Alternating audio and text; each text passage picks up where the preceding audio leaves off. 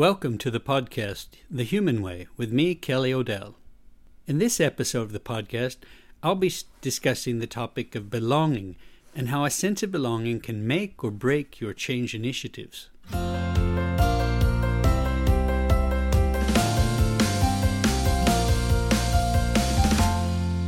Winter finally arrived with a vengeance here in Sweden after a long, warm autumn. And it's fascinating for me that after living in Sweden for more than 30 years, I'm still always surprised by winter.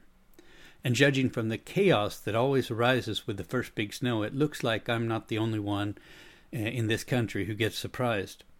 One of the most remarkable things about change is that we are often surprised by it, despite the fact that there are often very clear signs that change is in the works. One of the most significant changes that's recently surprised me and many of us is the election of Donald Trump as President of the United States. In this episode, I want to reflect a little on what factors led to this change and identify possible insights that we can benefit from in our own organizations. In my book, The Human Way, The 10 Commandments for Imperfect Leaders, I present a model that describes the most important building blocks for the individual's motivation and the group's ability to perform at a high level. The presidential election has affected and been affected by all of these components. The American people are clearly not in agreement about a common purpose for our country or our political direction. Many people don't feel a sense of autonomy, believing that their opinions or their votes don't really matter. Less than half the American voters showed up at the polls, and of the ones that did, many are disillusioned and dissatisfied with the political process. Now, I may be entering a dangerous territory here, but as voters, our competence has a significant impact on our ability to understand important issues and choose the right candidate.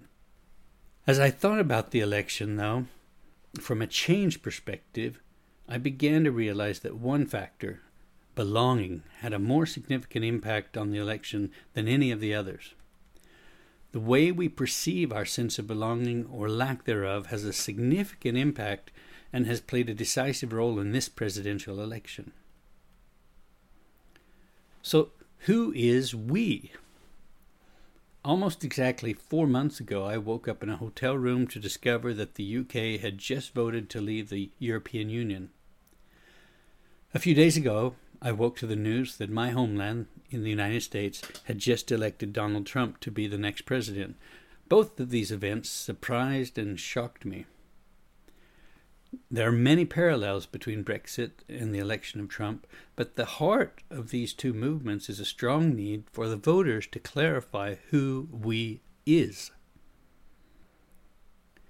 We live in a global world where local, state, or national boundaries are becoming less important in areas like communication, trade, entertainment, manufacturing, purchasing, education, and much, much more. But we also live in a time where millions of people have been driven from their homes by war or by the effects of climate change, and these changes have threatened many people's understanding of we. Who are we in this world? These questions cut to the heart of our need for a sense of belonging, and belonging is all about trust. The fact that I can trust the group, that we watch out for each other's interests and share responsibilities for the well-being of the group, is fundamental to my ability to survive in a world full of dangers and threats.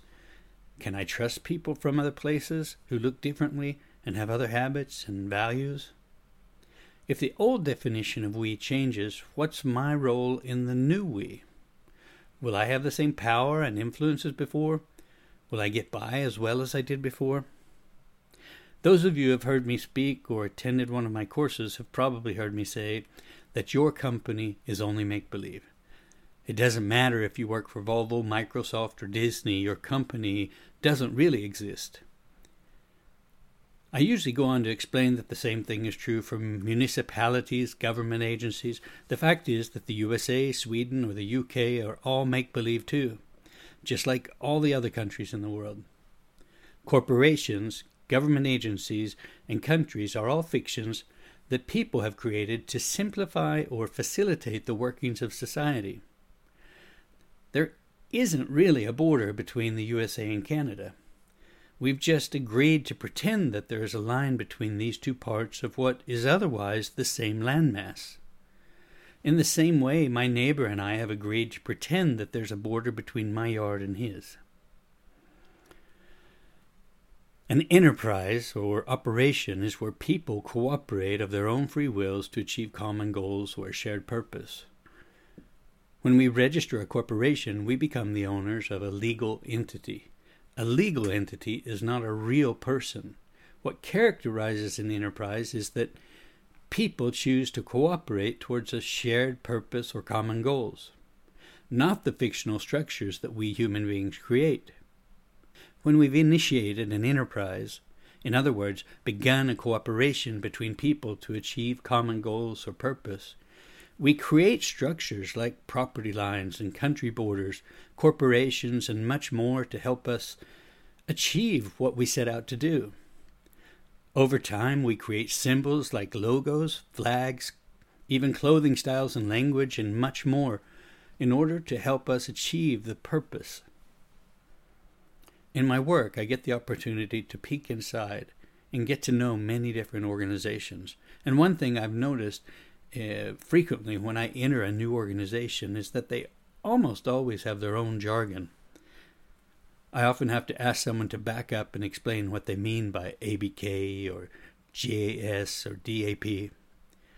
And this is an example of how a group begins creating their own language, or at least their own dialect, in order to create a more efficient communication. This behavior also has the added benefit of helping us identify the we.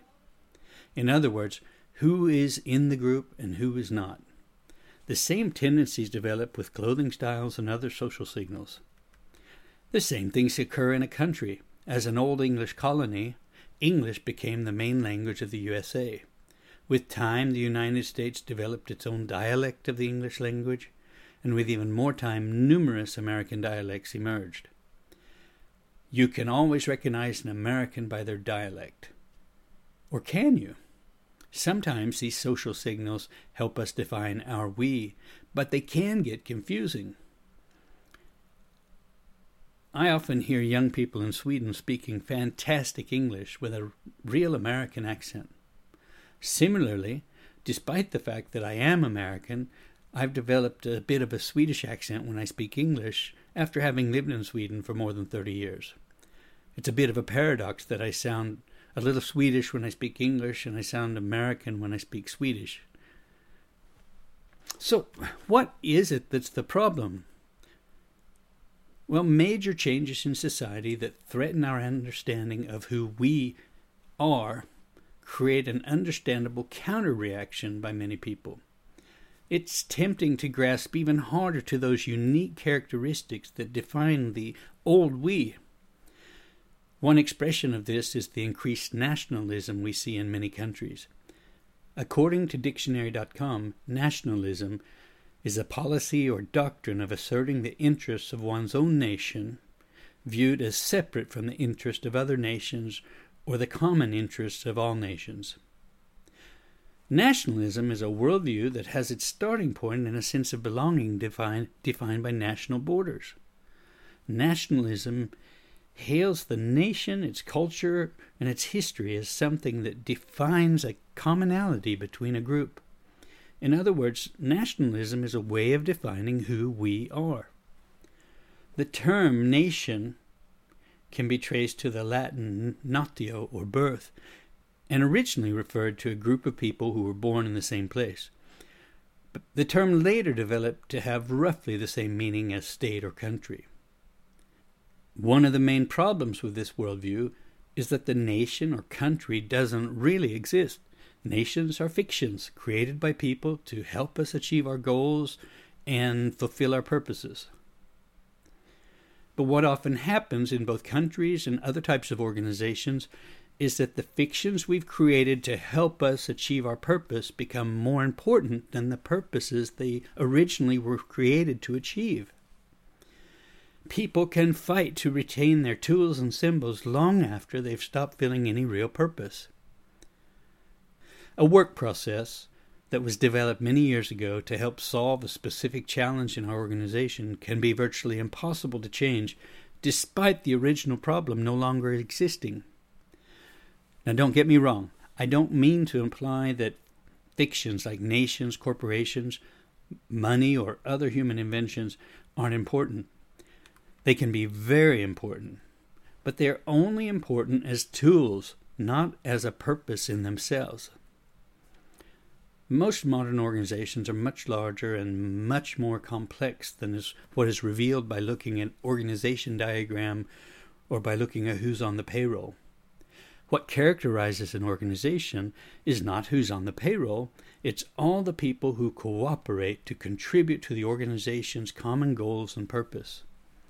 Consultants, outsourcing partners, customers, and many others can be a part of the real organization, even though none of them are formally employees.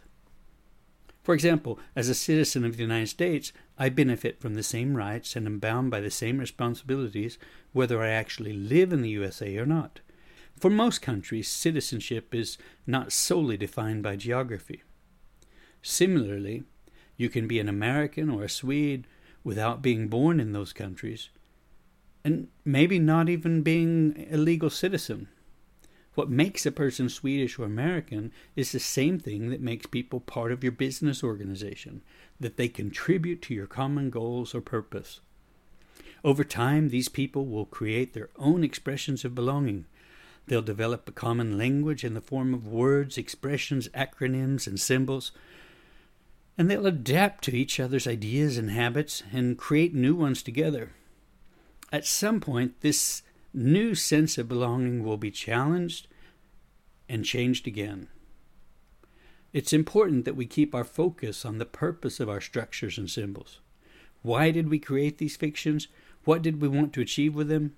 When our fictions no longer contribute to achieving our purpose, we can simply eliminate them. At first glance, you might think that the purpose of a soccer match or a football game is to make as many points as possible. But you don't necessarily have to make lots of points to win. All you have to do is make one more point than your competitor. A team could be world champions if they always only make 1 point more than their opponents. And was the purpose of the game really to win? Or was it to have fun, or stay in shape, or for entertainment? The fact that we create games with winners and losers may simply be a fiction that we create for excitement and entertainment. We need to keep our focus on our purpose, and that purpose is the same in all sound organizations: to create a better world.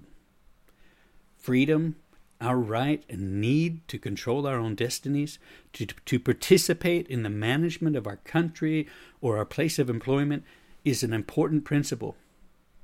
This freedom creates autonomy and contributes to well-being, security, stability, increased productivity, and ultimately to a better world.